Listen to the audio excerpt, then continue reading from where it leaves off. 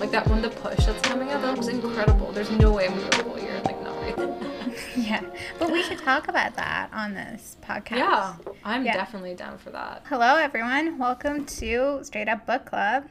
Welcome. Today we're going to be talking about The Vanishing Half. We're so excited about this one. By Brit Bennett. I'm very excited. We posted on our Instagram, or you posted on our Instagram of like the book we were going to read, it being The Vanishing Half. I've never gotten this many messages. People are so excited about it. Just like when I reposted it on my Instagram, I mean, people were just like, oh, I read it. It was so good. So I'm also excited to talk about a book that has other people excited. Yeah, I agree. I think, one, it's getting picked up by like HBO, and I think it's something that people are talking about right now. And it's also just so fucking good. Like, it's so good. I think I read it in a couple days. What do you think of the name? Like, what was your pre and post reading it? So pre-reading it, I was, confused and intrigued. And I think we've talked about this in the past, the importance of a good name to really hook you in. And this was so successful there, right? I didn't know what the book was about, and it made me want to read it. And I think the book art had something to do with that, too.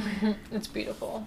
Yeah, and then I started to read it, and it just works so well on so many levels, right? Because there's the level of, her being the twin, and she is just, gone. So, yeah. But then there's also the level of the half of her not personality, but her history that she's sort of erasing, and that's gone as well. And I thought that was a really interesting take in how it sort of cascades through the generations too. It's so beautiful, and you're right, it encapsulates so much. There's a moment in the book when Stella talks about how trying to draw up any memories from her childhood, she's actually unable to separate those from her sister, and it said something about like, maybe I can find it, but essentially all of her memories were like cleaved. She couldn't share a memory of her youth without also conjuring up Desiree. All her memories were cleaved in half.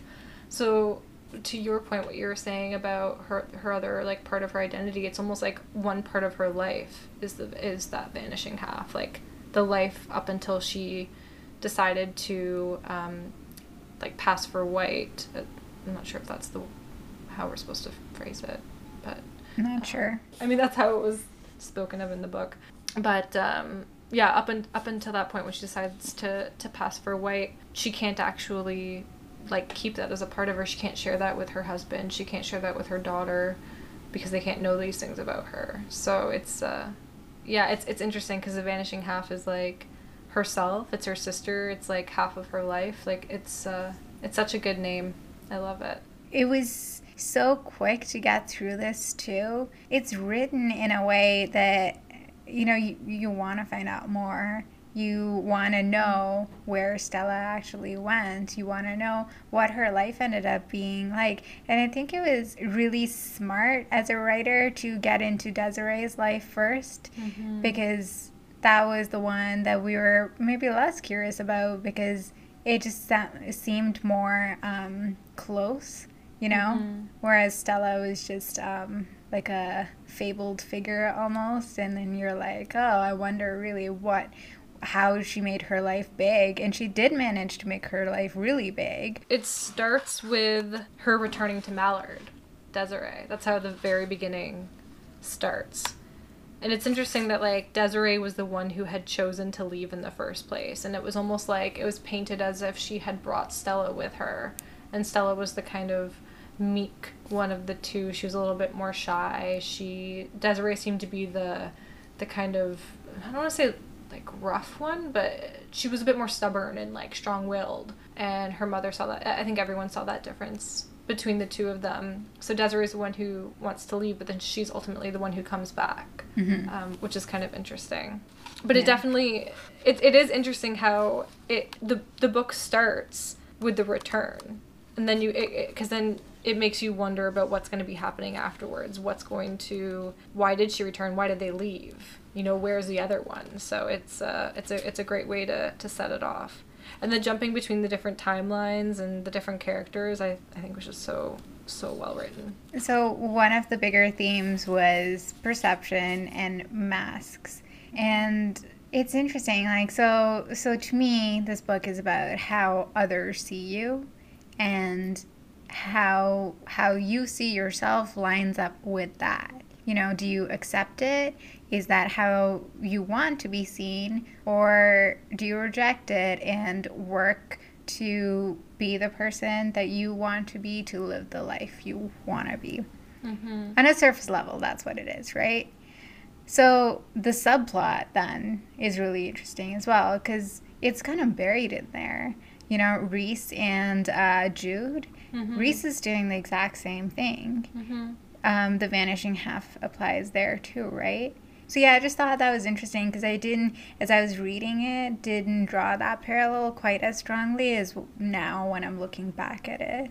No, that's a great point. The exact same thing happened with Reese. He left his history behind, and it wasn't something that he could ever return to. And his history isn't something that people know. It's only Jude, and I think their one friend Barry, maybe, who might. I don't know if Barry knows fully or if just more so has an inkling. But the only people who know about his history are himself and Jude, which is very interesting. And it's the exact same thing that her aunt is experiencing in regard, well, you know, not the exact same thing, but in regards to that part of your history being covered up and you can't talk to anyone about it. It's yeah, no, that's actually a great point. And when you're reading, you know, you look at the cover, it's like these two women kind of embracing this really like artsy fashion, and it says The Vanishing Half, so you automatically think of like the two sisters, but that's such a great point. Like it's really in both of these different topics.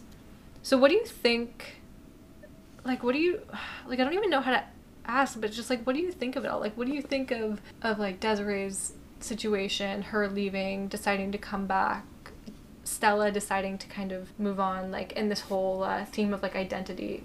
What do you think of that as a whole? It's a lot of deception too, right? And it's a lot of just cutting people out. And what I kept coming back to was, what kind of sacrifices are you willing to make to live the life you want? Right? Because, so what motivated Stella? And I found what I think is the point where she found her motivation. It was when, you know, she's going out with her boss, and I think they're outside somewhere, and she says something about how whenever she was seen as Blake's girl, she realized how, sorry, I'm not going to find this. I'm just going to try to remember. When she was being seen as Blake's girl, there was like a level of protection. She was being seen as white, and she almost got like a snippet of what her life could be like if she spent it as Blake's girl, and by virtue of that, being white, you know? I feel like did a really horrible job explaining it, but I think once she saw that, she understood that that was a sacrifice that she was willing to make to cut her family out to achieve that level of what she thought might be peace. You know, she didn't really, as calculated and practical and thoughtful as she was in her life, I don't think she gave it enough thought, like how much I'm gonna have to give up or never talk about again in exchange for this feeling of protection, like nobody bothering me. And this is also during a time when, like, she's not just identifying as or passing as white, like, it's also illegal at this time too. Yeah. Like, this is a time when, you know, they have sections specifically for anyone who's black. Like, I remember there was a scene when they were ordering food, and I think it was like an alleyway entrance, and you weren't allowed to order food. You weren't allowed to enter the restaurant. You had to get your food from like the alleyway entrance. That's one example I remember from the book, but I mean there are others as well. Like, she would have been I don't know if she would have gone to, I imagine she would have gone to jail if she had been found out. So it's like it's not just like the deception and them finding out the truth. It's like this would have ruined her career, because she ended up becoming like a professor in university, or like a TA or something like that. So it's like a whole other I mean, and which is where the deception originated, I'm sure. I mean, why else would you have to deceive? But the way she got that job working for Blake, she, I think, ticked the box or didn't tick a box. So she, was pretending to be white there. Mm-hmm. And there's an interesting parallel there because she did that. Desiree told her, you have the same skills, so why not? It's just a box, And so she took Desiree's advice and got the job because she was qualified. It was just the color of her skin that, was going to stop her from it. And so there's that. But then when it comes to Desiree herself, when she's, I think, later trying to get a job as a fingerprint analyst at, it's a town close to Mallard. It's after she's gone back. They won't accept her application or they won't give it the same consideration because they see that she's from Mallard and they know the community in Mallard, right? So, yeah, it's interesting how Desiree doesn't take her own advice and the impact of that on her and the impact of taking Desiree's advice on how Stella's life changes. And it's interesting, too, that Stella, like when she goes and ticks the box when she's applying for that job, that's kind of almost her decision to start passing for white. But even before that, there was that time when she went into a store when she was a kid. Remember? Yeah. So that kind of deception started a lot earlier, and that it almost seems like that sparked something in her when she was a child. It was a store, I think only like white people were allowed to go in, and she just kind of went in. I don't know if she stole something or if she just went in to see what it looked like, and nobody said anything to her. And when she left, she just kept, I can't remember the line, but it was almost like her heart was racing. She couldn't believe that she got away with it. And then there was another line afterwards that said something like, that was when she realized that there was nothing to being white. It was just a boldness and knowing that you belonged there. Something along those lines. So I think she realized early on that it actually would be quite easy for her. And then, so that was like her first testing of the waters. And then when she checked that box for that job, it was like, that was her decision. Like the testing had happened earlier. This was the moment when she was like, okay, I'm going to do this. And that was the beginning of the rest of her life, really. And even when she went into that store, no one who was white, recognized her.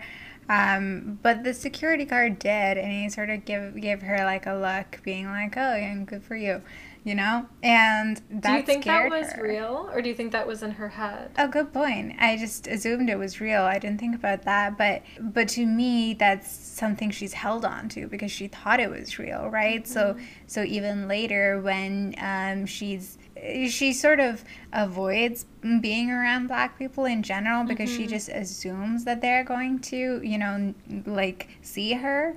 Well, her mom had said when she was young, I think it was her mom had said, we always know our own. Or I don't know if it was her mother or someone else, implying to her that even if you tried to pass as white, a Black person will always know you're Black. Yeah. And so I think maybe she sometimes sees that, and it might not actually be there. But maybe, I don't know. Sorry, I cut you off. Keep going. No. I think that's why she was so afraid of... I mean, she got really close to Loretta Walker, but she was always, wondering if she'd know, and she was, so surprised that Loretta never found her out. I think it hit her especially hard, or maybe I'm projecting, but when her daughter, Kennedy, said that slur to Loretta's daughter... And Loretta saw her as, a racist white woman. And Stella was just taken aback. Well, that happened at the end of her relationship with Loretta. And I'm glad you brought her up because I feel like Loretta is just another subplot that's fantastic. Because there was always that element of Stella there was a moment when she even said that she wanted to be found out by her. And I think that maybe Loretta was the first person in her life where she actually felt the most vulnerable and the most like she belonged. And maybe it was because it was the only person she ever... And I don't think that started at the very beginning. I think it was a very tumultuous relationship at the beginning. because she had actually said to her, she had said the N-word to her daughter at the beginning, and that's where her daughter got it from, was from herself, but Loretta wasn't there to witness it because it was behind a closed door. And she didn't want her to find her out, but it was only when Loretta had invited her into her home to sit down with her like friends and sisters, and I can't remember what the exact words were, but she said something about everyone feeling so relaxed in each other's presence, and she didn't feel that way when she was with the white mothers from the school or the community that she was living in. And I think she felt a little closer to how she felt when she was a kid. I'm not sure, but I do think that she felt the closest to Loretta, because why else would she kind of want her to know? She doesn't want her daughter to know. She doesn't want her husband to know. That would be detrimental to her. But there must have been an element of safety that she felt with her if she was okay with her like somehow knowing. She would never actually say it. So I think what happened was at the end when her daughter said that, and then Loretta looked at her as this racist white woman, I think Stella probably felt like that was the moment that separated the two, you know, and she didn't feel that sense of belonging, because how could she if it felt like that moment of like us and them. And I think that's when Stella, I'm not saying it's the same as being cut off from her sister when she was a kid, but she now had that second time of being cut off from someone that she felt close to. And like, I don't think that relationship was reparable after that. It felt like that relationship was sort of doomed to fail anyway, because every time she went over, she was lying to her husband about it. And the neighbors were watching. It's a gossipy neighborhood. They were always sort of talking about it. And when Stella had this holiday party, they kind of brought it up. And that's when it was all out in the open too. There was no way that she would have been able to navigate that web of lies. No, that was probably the peak. Correct me if I'm wrong. Loretta was the only person that Stella admitted that she had a twin sister to.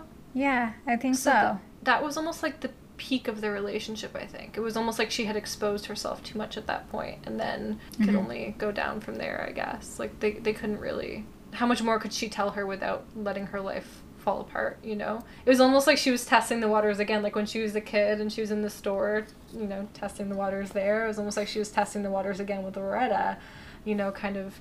like, at the time, she was vulnerable because, you know, she was lying, and now she's lying to Loretta, but she wants her to know the truth. It's a weird, like, she was definitely testing her, it felt like, and I don't know, I did, it was interesting to watch their relationship unfold, though, because it started with, like, hatred from Stella's part, and then kind of, like, an awkwardness, and then it turned into this almost sisterly, like, they were chatting every day. She was hanging out with her pretty much every day at that point. And people started talking about them, which was very risky, I think, for Stella, because just based on all the things Stella had said up to that point about, you know, not revealing any part of her history, it felt like so unlike her to be doing this now. So I think Loretta did something to her, or instilled something in her. But do you think it is unlike her? Because it kind of feels like she takes these like little risks and then forgets about them. Because think about how when Kennedy was a baby, she just kind of let slip the town she was from. She said Mallard to her and then forgot about it. And Kennedy, you know, was a child. Yeah, fine, babies forget things. But for some reason held on to it. And probably because Stella refused to talk about her childhood, her upbringing at all, right? So it probably grew to have this huge importance for Kennedy, right? So maybe something that might have faded away just kind of amplified. So all she remembered was that it had the word M in it, right? But that's, to me, another example of, you know, taking a little risk and seeing where it goes, and, you know, hopefully it doesn't come back to bite her. But it does in that situation, too. Right, because Kennedy ends up looking up the location, and even though she saw other locations that had M in it, she knew it wasn't right. So, like, I think it was in her subconscious. It's interesting that you said that, because there was a part at the end that really struck me. There's a moment when Stella kind of recounts the differences between her and Desiree. And as their children, and I think I mentioned this earlier, Desiree was kind of seen as like the strong-willed one. She was the one who was like a little riskier. I kind of imagine this like rough and tumble child, whereas Stella is like kind of the bookworm who keeps to herself and doesn't really, you know, speak very loud and probably doesn't care too much about being seen. Mm-hmm. And then at the end of the book, she's talking about the differences between her and Desiree. Let me see if I can find it really quick. Oh, okay, page 234.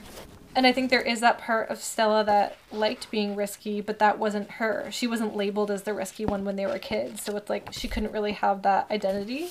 So page 234, it says, sometimes being a twin felt like living with another version of yourself. That person existed for everyone, probably an alternative self that lived only in the mind, but hers was real. Stella rolled over in the bed each morning and looked into her eyes. Other times it felt like living with a foreigner. Why are you not more like me, she'd think, glancing over at Desiree. How did I become me and you become you? Maybe she was only quiet because Desiree was not. Maybe they'd spent their lives together modulating each other, making up for what the other lacked. So because Desiree's personality is so, I mean, when they're kids, like almost like aggressive, Stella almost had to kind of balance that out. I think she saw them making up for what the other lacked. Stella taking these little risks was almost like her defiance against, her childhood and her relationship with Desiree, and Desiree was the one who was being seen as the one who took risks, the one who, had them both escape to New Orleans. So, I don't know. I think you are right. I think she does kind of like taking them, but she's a little bit more chill about them. Actually, and I just remembered another part. There's a part, I think you're absolutely right, because there's a moment when Kennedy had, I can't remember what she did. She I want to say she had done drugs, or maybe she had gotten really drunk one night, and she got caught, and and Stella's internal reaction was, I wasn't even that mad that she had done it. Let's just say it was like done the drugs or got drunk. I was mad that she got caught, how careless she had been. And doesn't she know that what you're risking when you be careless like this? She's essentially saying I don't give a shit if you take risks, but be quiet about it. Be good at hiding it from people. So yeah, anyways, I think there are so many arguments in your case of saying that no, Stella loves to take risks. That's who she is, but nobody knows it. I think that's also part of the loneliness, probably, when you are that lonely, you want to reach out in certain ways, and sometimes those ways can be self-destructive, so maybe that's what it was. I also love that you brought up the thing she thought about Kennedy, because there's a part a bit later as well that really struck me, and as you were saying it just sounds so similar. It was when Kennedy decides to sort of go on this world trip and find herself, and then Stella's sort of what do you mean go find yourself? It's not like a part of you is hiding somewhere else. You're right here, you just have to figure out who you want to be, something along those lines. But it's just so interesting that she has found this way of sort of formulating her own identity, and she wants at least her own daughter to be able to follow the same sort of path. And while Kennedy's unconsciously sort of latched on to how Stella does that in other parts, maybe she's not so able to do it in this part. What I mean by that is unconsciously Kennedy has become this actress. She loves it. She thrives on stage. But what she loves about it is being able to put on a different persona. As she's developing that love, she doesn't know that she's doing the exact same thing that her mom's doing. But that unfolds later and kind of helps bring them together, perhaps. I don't know. I think Brit Bennett is really good at creating these little connections. How can I tie them together a little bit more, but still seem subtle and far enough apart? Kennedy's such an interesting character to me, because she's your spoiled little privileged white girl. She's been given literally everything she could ever ask for. But it seems she wants so badly to just know her mom more, and that's the one thing that she's not given. So, and then in the end, there's a part where Kennedy kind of realizes when she finds out that her mom has been lying this whole time. I can't remember the line, but it was you showed love to me by lying to me, and I will show love to you by lying to you as well. Yeah. And so that's their relationship, but it's also so astute that she kind of came to that conclusion as well. She genuinely believes that in lying to her mother about her life and her happiness, and she's actually showing love. I mean, that was how love was shown to her. So I guess it does make sense, but that relationship's fascinating. Also, the relationship between Blake and Stella, like that partnership that's just so hollow. And the fact that she has these dreams, like, on the regular. She always... That's another thing. Oh my gosh, there's so many things I want to talk about. But the dreams that she has of her father... Well, her father was taken away when she was a kid, and now she dreams that white men are going to come and take her away. And that's a recurring dream that she has. Like, she never shared that... Well, no, she couldn't share that with Blake, but can you imagine being in a relationship with someone where you can't share those kinds of traumas? Right. And what did you think of that relationship between Stella and Blake? Like, do you think that it started as a bit of a power relationship? Like, he was her boss, she was like a young secretary, and she was actually kind of embarrassed in the future about that being like their story, that like she was his secretary. It felt very like cliche to her. Yeah, what did you think of the relationship as a whole? You're right. It felt very hollow. It felt very background too, you know? Yeah, it's kind of instrumental in getting her to this position, but there's not much there. He seems like, you know, that classic sort of, what is this, the 70s? But, you know, that sort of era, a husband in that sort of era where it's just like, work is the focus, and then I'm gonna buy you these jewels, and that's it, you know? And then I'm gonna get mad at you for, like, trying to have a job that fulfills you later when she's trying to get her degree and then sort of get her doctorate or something like that. He wants her to be busy and happy, but then doesn't want her to be busy and happy. Or an intellectual. There was a moment when he... No, she says about him that he always saw intelligence as a means to an end, and the end was always money. And she felt so out of place with him because she saw intelligence as like the opportunity to do something with yourself and make yourself better, which is why she loved like her position as a TA. She worked with that professor who was really into she was really into like helping the good of helping for the good of others, but none of it would actually like help her at all, like fighting for maternity leave at the school even though she didn't have children of her own, and fighting for, you know, things, some fair pay even though she already had tenure, and she just couldn't imagine someone who would do all these things out of like a sense of duty. And just seeing that dichotomy between her coworkers and people who are using their intelligence for something else, and then her husband and like all his friends who are just in it for the money, that's kind of interesting. Yeah. But you're right, it was very background. Like, the relationship between her and Blake was so hollow in comparison to, like, the relationship between her and Kennedy, which was so, even though it was tumultuous, there was so much, like, substance there. But then his relationship with Kennedy was also kind of non-existent, right? Like, was there much interaction? I don't really remember anything there. I don't remember any interaction between the two, to be honest. Yeah, it felt like they were fine, and then Stella and Kennedy were the ones who were always trying to figure out their lives. And then later, when Stella is fine talking about it, about, you know, having gone back to Mallard, sort of not reconnecting, but touching base, I guess, with her past in some way. Again, she's still not okay talking to Blake about it. There's, you know, but she'll talk to Kennedy. It was funny. There was this line that really stood out to me. They live in LA at that point, right? Or they are in LA at that point. They're in traffic, and Stella's like, okay, ask me whatever. And Kennedy thinks we're only at 11 miles from home, but you can cover a lifetime in 11 miles when you're in LA. It's like, yeah, the traffic's that bad. It's funny. That's funny. And also, it's funny that you remember that line, because there was another line at the beginning that said, it was about Reese, actually. And because Reese was originally Therese, and after his transformation, it said, funny how easily you could shed her life in less than 12,000 miles, or like some, like it was measured in I think a distance, like from where he had traveled, like wherever his hometown was, to LA in the long run. They moved around a lot, right? Like they moved. It did. Which is like, so New Orleans, so like Louisiana to they were in New York, and then they're in California, and then they're back in New York for a bit, I think. Yeah, that's a lot of movement. I know this is like their entire lives, but no, it was a lot of movement in locations, and then also just like timelines as well. Yeah. I saw this. I was looking at some like book club questions.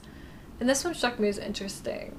And at first I was like, oh, well, the answer is obvious. But I'm like, I don't know, I think it warrants a discussion. Who do you think was happier between the two with their outcomes? Do you think Desiree or Stella? And I use the word happier lightly because I don't know if, either life was extraordinarily happy, but, one was kind of stuck taking care of her mother until she passed away. And then the other one stuck, living in her lies, but she was also able to pursue the things she wanted to pursue, like going to school to become a professor. And maybe not happy, maybe more like fulfilled, or less unfulfilled. I don't know if there's any happiness in any situation. I mean, still, Desiree is, to me, probably slightly happier, because it feels like she has this terrible period with this abusive husband. Mm-hmm.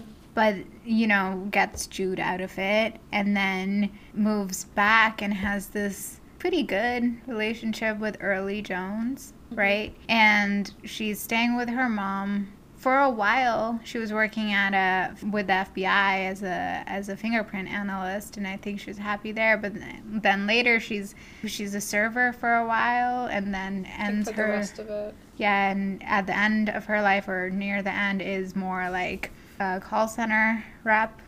Mm-hmm. So I think it's not what she imagined in any way, but I think she had more sustained, I guess, happiness or contentment in some way. Like, she was okay, I don't think she was as lonely as Stella, and I mean, she was pining for Stella for a good chunk of her life. So I don't know if I can really say this one's doing better than the other one. But then you look at Stella, and her entire life is inauthentic. She's no one to really talk to. She's cut off from her sister, sure, but even her husband and her daughter for a long time. So maybe at the end of the book, where she's come clean, I guess, or wants to talk more about her past with Kennedy, maybe following that, there's a little bit more happiness, but she still doesn't have that with Blake. So,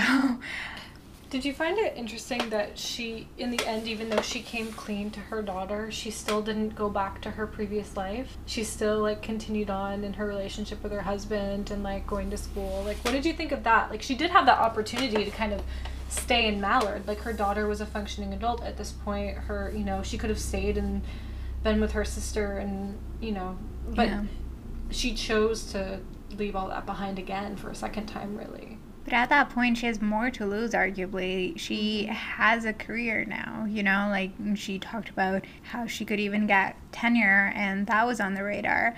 And I don't think you can undo something like that, or that you want to. You're so set in living a certain way. Why would you want to go back to what you think will make your life harder? They're hard to unpack, Oh, yeah, this is almost required. I feel like it's one of those books where, we're talking about it now, and then in like 6 months we'll be like, man, well, what did you think of that? Like, I feel like it's one of those ones that stays with you. And we haven't really talked about Jude much, but Jude is just so wholesome. There's almost like, it's such a beautiful storyline. Like, it's a great way to kind of weave everything together, but there's not a lot of like drama there. Yeah. She's the most grounded character in the book. She knows what she wants. She goes for it. She finds love early, sticks with him. Like, she has kind of like obviously her not the perfect setup, because she has a lot of things that she has to overcome, but in regards to in comparison to the other characters in the book, she kind of has her shit together the most.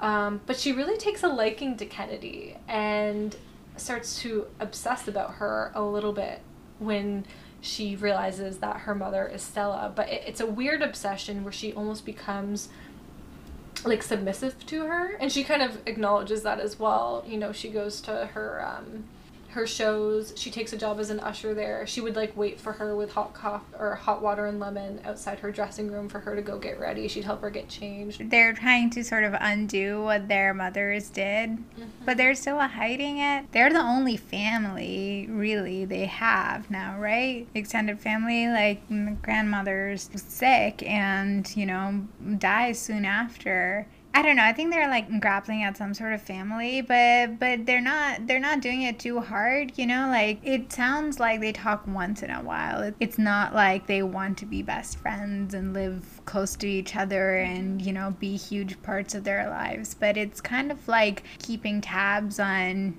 maybe their past or making themselves feel better about connections that were sort of taken away from them. I mean, in the end, they're cousins, and like they didn't, like you said, like that's the only family tie they have. Like Jude had kind of spent her whole childhood and young adult life looking, like kind of wanting to know who Stella was. Like she would ask her mother about her. And Jude was born with the understanding of who her mother was and who her aunt was. She knew her mother had a twin sister. She knew her mother's twin sister or her aunt had decided to pass for white at an earlier age and was living out her life in this new identity. And she understood all the mechanics of her family. She understood that her mom, you know, had an abusive relationship with her husband, Jude's father. But then the one part that I think was the surprise to her was Kennedy. You know, she didn't know Kennedy existed until she saw her at the party that night and made the, you know, connection that was her aunt's daughter, therefore her cousin. But she kept that from her for a little while.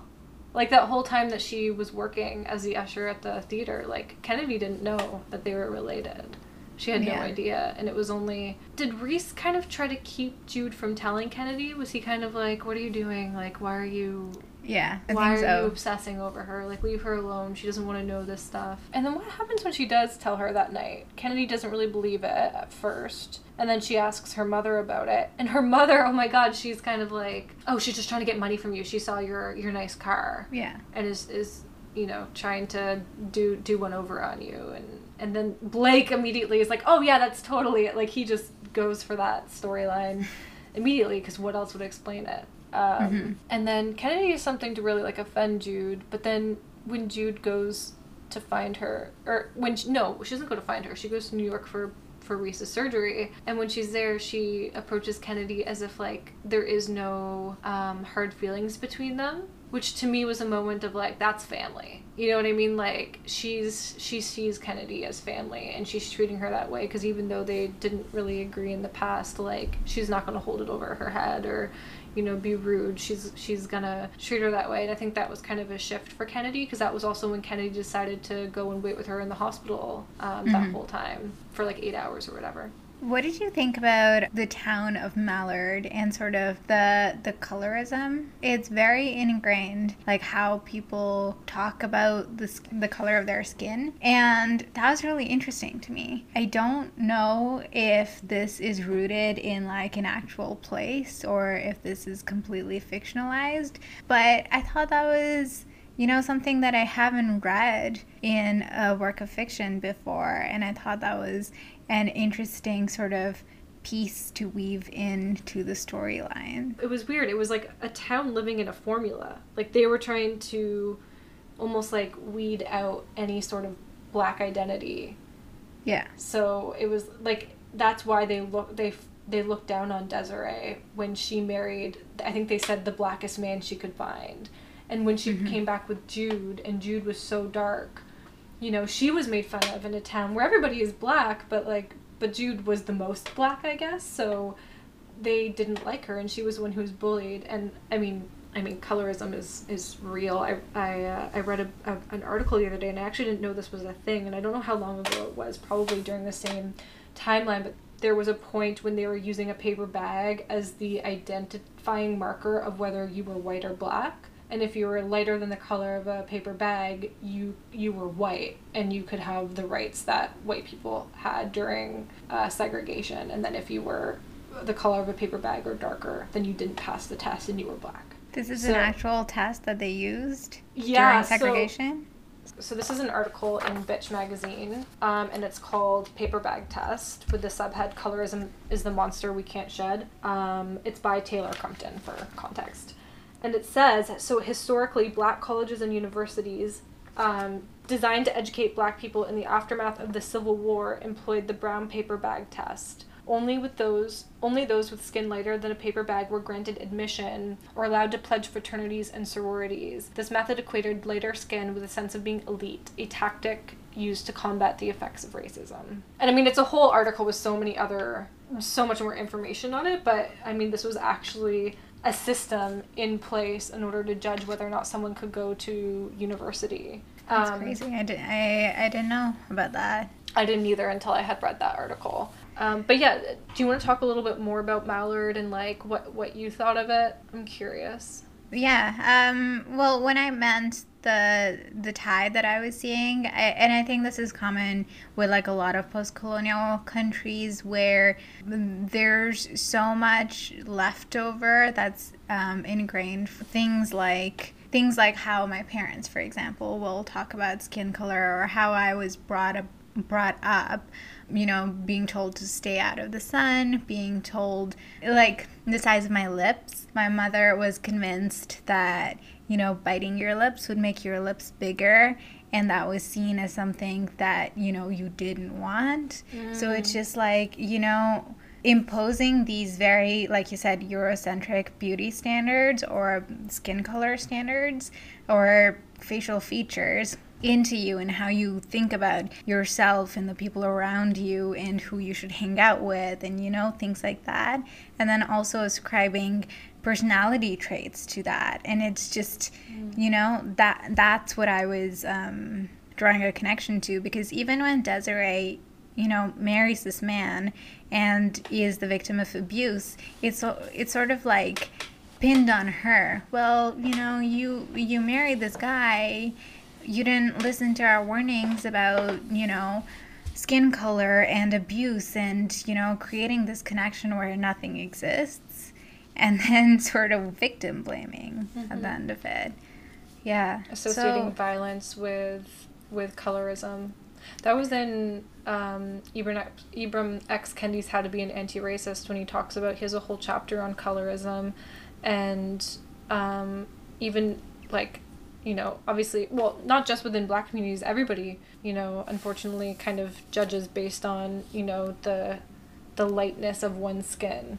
He says that, like, even within the Black community, like, he says they still associate violence with darker skin. I shouldn't say even within the Black community, because white people do the same thing, you know. They're like, oh, it seems like colorism is one of those things that makes people think that the darker your skin is, the more violent you're going to be. Yeah. So yeah. That's something that comes out in this book. Anger as a theme in this book. There's a lot of angry people, and there's a lot of ways that they choose to express that anger. What I mean by lots of people who are angry is that, you know, fine, there's Desiree's husband, there's Stella being angry at, you know, Mr. DuPont, who's the guy at the family house that she was cleaning at. She was sort of abused by him. So I also think that, you know, this, like, decision to leave is sort of rooted in that anger. There's Reese, well, maybe that's a stretch, but I think, like, there's anger in not being able to, of course there's anger in not being able to express your personality or your true self, you know, in the environment you're in. So just, like, fully leaving that environment to be who you really are. There is Kennedy, her anger at having her past sort of hidden from her, and why is it so shrouded in mystery, and how all the ways that she lashes out in. And yeah, she is this, like, bratty little kid trying to figure out her identity, but, you know, that's another way of being angry. I'm thinking of that line from Split Tooth. There's so many ways to be empty. There's also so many ways to be angry, it seems like. I think Stella's biggest anger, and this is stark in my mind for some reason, but she's angry with her family, because there's a moment when she's talking about how it's their fault that they didn't choose to be white. Okay, page 169. It says, oh wow, it actually says the word angry. Yay! Supporting my argument. She felt almost angry at her parents for denying it to her. If they'd passed over, if they'd raised her white, everything would have been different. No white men dragging her daddy from the porch. Another Oh, that's the epitome of angry. Sorry. No laundry baskets filling the living room. She could have finished school, graduated top of her class. Maybe she would have ended up at the school like Yale, met blank there proper. Maybe she could have been the type of girl his mother wanted him to marry. She could have had everything in her life now, but her father and mother and Desiree too. Oh my god, that's so sad. But she loves the life that she has. I really believe that. But she feels like that part of herself is missing, and she's angry that she had to be the one to make that decision. You know, she's like, why couldn't my parents have done this for me? And she's angry with them. And I think there's also a lot of anger at, well, not I think, there's a lot of anger at the men who killed her father, but those men were angry too. And their angry was just pure racism. They were angry at him for being black. Yeah. And I think it even said when he was killed, oh my god, what was the line? I feel like anger was in that line as well. Wait, how do you get mad at someone? How do you kill someone for accepting less than you will? Because it wasn't just that he was black that they were angry about. It was that he was undercutting their prices. That's right. And they were just, they wanted to kill him for it. And they dragged him out of his bed for it. They did, and he didn't die that time. And then he went to the hospital to recoup from his injuries, and they went there and shot him, like, point blank in the hospital room. Am I wrong? Mm-hmm. Am I wrong? Yeah, no, you're right, yeah. In regards to Mallard, it says living there meant that, I'm paraphrasing, but living there, it meant that white men could kill you for refusing to die. Yeah, exactly. And, like, this town of Mallard, where is that the colorism again? Like, why are these men allowed to do this to him, you know? Is it the color of their skin again? Like, were they tried for it? Did anything happen to them as a repercussion? They fucking killed them. They used their anger in a very violent way. But then someone like Kennedy, who's very angry with, I guess she's angry with her mother, angry with herself, the way that her life has turned out. She wanted to be this big actress, and she's a soap star, you know, trapped in a basement for many seasons because she's not actually good enough to play a main character. Mm-hmm. You know, she gets killed off, that kind of actor. And so she's angry at the way that her life has turned out. And I think the way she treats it is kind of different at the beginning than it is at the end. At the beginning, I think it's a little bit more self-destructive. You know, she'll like drink, or she'll, you know, go, like, she was at that party that night, she was angry at Jude. I don't know why she was angry at Jude. I don't remember. It could have just been that, like, she was angry that Jude was happy. And how dare she be happy, you know? Mm-hmm. You know? Oh, yeah. I think it was like, what does Reese see in her? Yes. Yeah. And so she kind of engages in self-destructive behavior. And then in the end, I mean, I don't know if she's angry with her mother in the end, and that's when she kind of starts to clean her life up a bit, becomes a real estate agent, which is hilarious to me. I don't know why. It's hilarious to me because, like she says, it's another form of acting. Like, she has to put on this persona and be like, well, imagine yourself living in this home. And it's like, oh my god, real estate agents do that. It is acting. Selling the dream.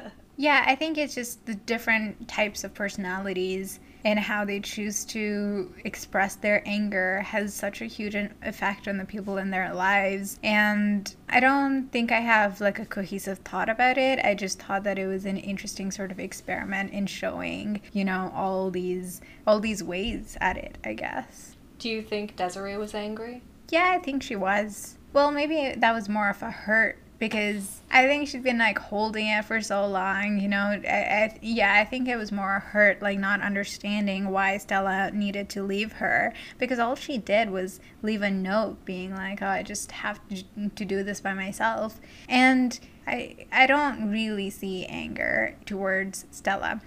But when Stella returns to Mallard and they have that, you know, conversation, maybe this proves me wrong, because the first thing Desiree says is stop when Stella tries to go in for a hug. You know, is that anger? Is that just being taken aback that the fact that, you know, Stella feels that she can just come back into Desiree's life, and Desiree's not having that at that point. She's like, you know, I've tried so hard to move on. How can you come back and sort of disrupt that for yourself now? Almost like her anger has dissipated into more apathy.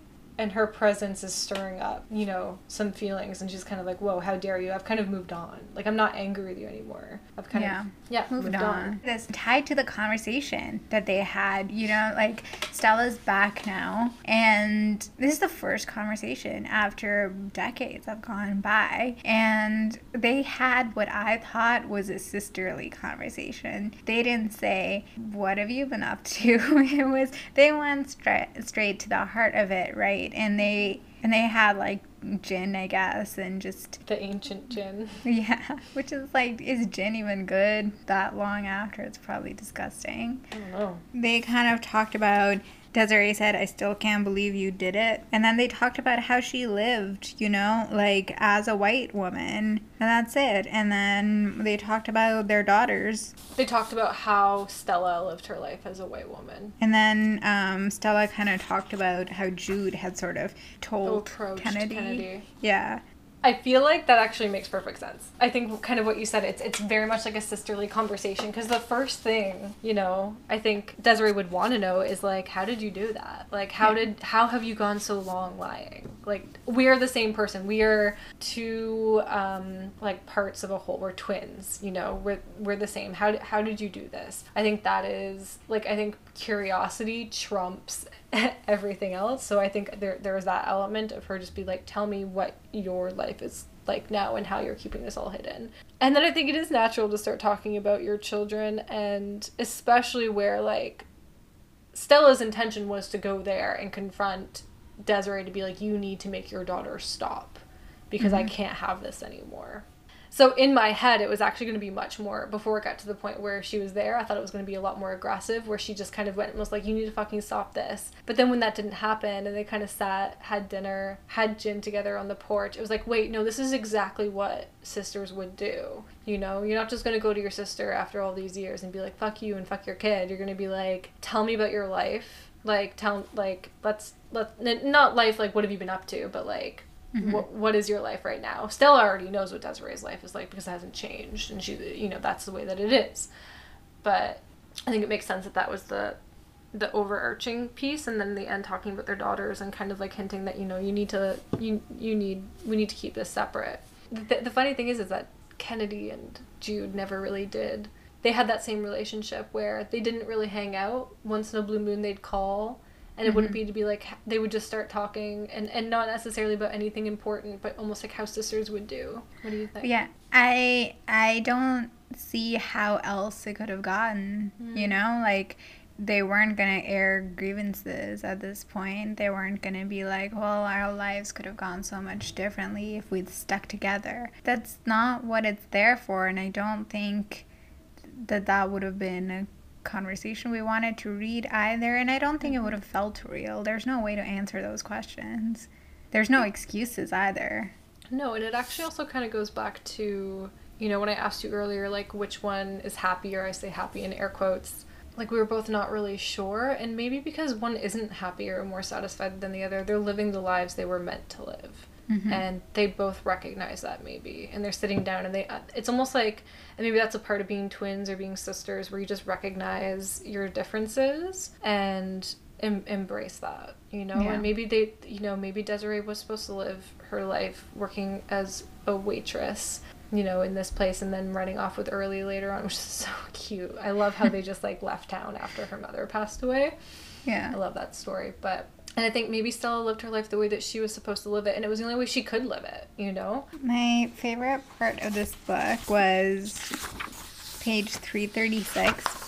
I don't know, there are so many great lines in this book, but this one really spoke to me. And it's like the end of that section there. Her death hid in waves, not a flood, but water lapping steadily at her ankles. You could drown in 2 inches of water. Maybe grief was the same. Maybe that's the difference between, like, why I couldn't pinpoint Desiree's anger, because it's grief, you know, and she has been mourning her for so long. And like, all the people who are angry in this book, there's a lot of people who are grieving in this book too, you know. You're grieving your past, you're grieving part of your identity, you're grieving the people that you didn't get a chance to get close to. And just how, a part of grief. Yeah, exactly, it's a stage. Yeah, just how immobilizing that grief can be, or not even immobilizing, but like how much it can take over your life, and maybe you don't even recognize it. So I thought that was a beautiful sum up of this book. I remember that line well. It was so beautiful. I also just realized that the book starts and ends with Desiree. It starts with her returning to Mallard and it ends with her leaving. No, it doesn't end with Desiree. I'm lying. Hold on a second. It ends with Rhys and Jude in the water after Adele Vine's funeral. That scene, I thought there was more there, but I don't really know if I got at it. Jude and Rhys are at the funeral, and it's kind of that moment at the end when people are chatting or whatever, but nobody can find, not that they're looking for them, but like Jude and Rhys aren't in sight, and it says, they did not find her amongst the dead. She had slipped out the back door with her boyfriend. They're referring to Jude here, holding his hand as they ran through the woods toward the river. The sun was beginning to set, and under the tangerine sky, Rhys tugged his undershirt over his head. The sun warmed his chest, still paler than the rest of him. In time, his scars would fade, his skin darkening.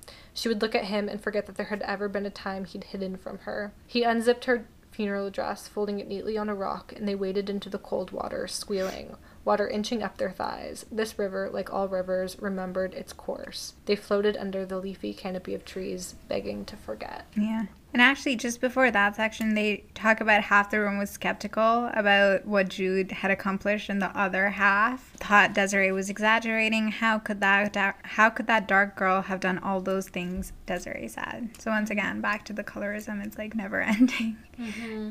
And maybe it starts with their viewpoints and it ends with them and how they're not changing, but the people are, and maybe there's hope for the people who leave. Yeah.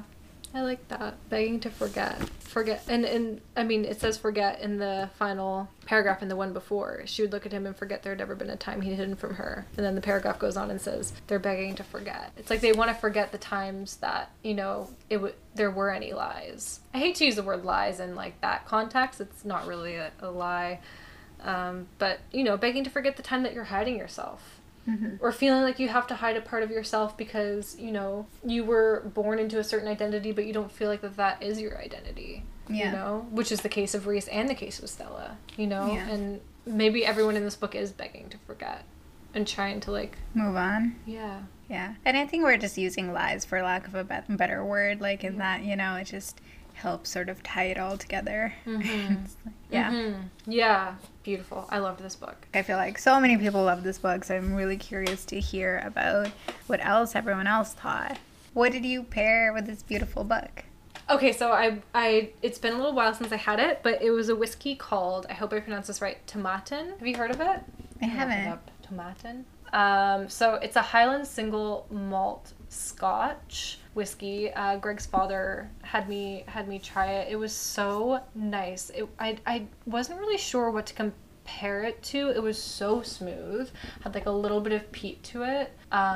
It was just wonderful. I loved it. It was a nice change. It wasn't, the bottle actually didn't look like it would be a whiskey to me. It kind of reminded me of that Ungava gin. Mm-hmm. It's a little bit more yellow in color. So it didn't strike me as a whiskey by the bottle, which is interesting. I don't know if it ties in at all, but it was surprising when I tried it because I didn't really know what to think of it. But yeah, really, really smooth, went down nice and easy. I'll have to try that. Did you know that the Sazerac was invented in New Orleans? Oh, no, I don't think I did. I do love a Sazerac. Right? And, okay, so there was this cafe, and they sort of put the ingredients together, and this cafe is now known as the House of America's First Cocktail, because the Sazerac was the first cocktail. Oh my god, I want to go there. Can we go to New Orleans? Sorry. Yes, please. When it's safe. I would love to. I've been wanting to for so long. So I thought, so that's where I took my inspiration. A Sazerac, and I was just wondering, what would be a nice whiskey that would, hold its own in a Sazerac, but then also be really nice straight up. So, as luck would have it, it's called the Sazerac Rye. It's a Kentucky straight rye, and it says that it has these notes of like oak and leather molasses, and it's got some allspice to it. So it's supposed to be like, you know, really nice and balanced and flavorful. So it's like a really nice whiskey to sip on, but then also hold its own in a cocktail. So if you want to go make a Sazerac, it's just rye, Peychaud bitters, and absinthe, right? Mm-hmm. So that has this really like sweet but sort of whiskey forward herby flavor to it as well. I just thought this was sort of a nice, well-rounded flavor profile for a rye. I love that. Funny story. When I used to work at the Hyatt, the Sazerac was on our menu. I think it was our most expensive cocktail, and I think I read that like typically that is like the most expensive cocktail if you're going to be ordering one. Mm-hmm. And it was one that you built, and you'd actually light the absinthe on fire. Mm-hmm. And it was when I was first learning to be a bartender, and I hadn't been taught that yet because it was like another step up, and you know, it would have taken a night to learn. Mm-hmm. And I was bartending by myself that night. I think it was like a Sunday night, so it's like supposed to be a little bit more chill, and this guy orders a Sazerac, and they're like, I think they were like $46, like something crazy. So I was like, I want to like, and there was no one there to make it, but I was like, I'm not losing this sale. I'm not losing the tips on this drink. And I kind of remembered the bartender making it before. And so I'm there like, and you're supposed to explain the process as you're doing it, and you light the absinthe on fire like in a spoon. But whatever I did, I guess I got like a little bit too much absinthe on the spoon and on my hand. So when I lit it on fire, the fire actually traveled up the spoon and onto my hand as I'm explaining the Sazerac. My hand is literally on fire. Holy shit. And the guy's like, are you okay? And I'm like, yes, sometimes that happens, like no worries. It actually didn't really burn, and I don't know the science behind it, but it was a very blue flame, and I don't know if that's less hot or what, but it must have looked ridiculous because my hand literally has like a line of fire going across it. It did, like, it was kind of like, oh god, like my hand's on fire, but yeah, like I didn't have any injuries. Sometimes that happens. Literally the only time that probably ever happened at the Hyatt. Oh my god. Yeah, the time I lit myself on fire at the Park Hyatt. That's a great story. A Sazerac. And we did use Sazerac Rye. Oh, okay. So amazing. That was it's good quality. Oh my god. I cannot wait to have a Sazerac with you in New Orleans. That's going to be so much fun. I know. And next time I need someone to be cool under pressure, I know who I'm calling. Yeah. What are we reading next time? Was it The Bluest Eye? Mm-hmm. Yes. We're going to dig into The Bluest Eye by Toni Morrison. I'm so excited. I have it on my bookshelf ready to go. We'll excited. Get started. And maybe we'll have Beloved far into the future. We'll take a break between, we won't do Toni Morrison twice in a row, but hey, we did Celeste Ng, you know, with a few books in between, so maybe we'll reread Beloved later on as well. Sounds great. Well, thanks for reading with us. And drinking with us. Catch you next time. Bye.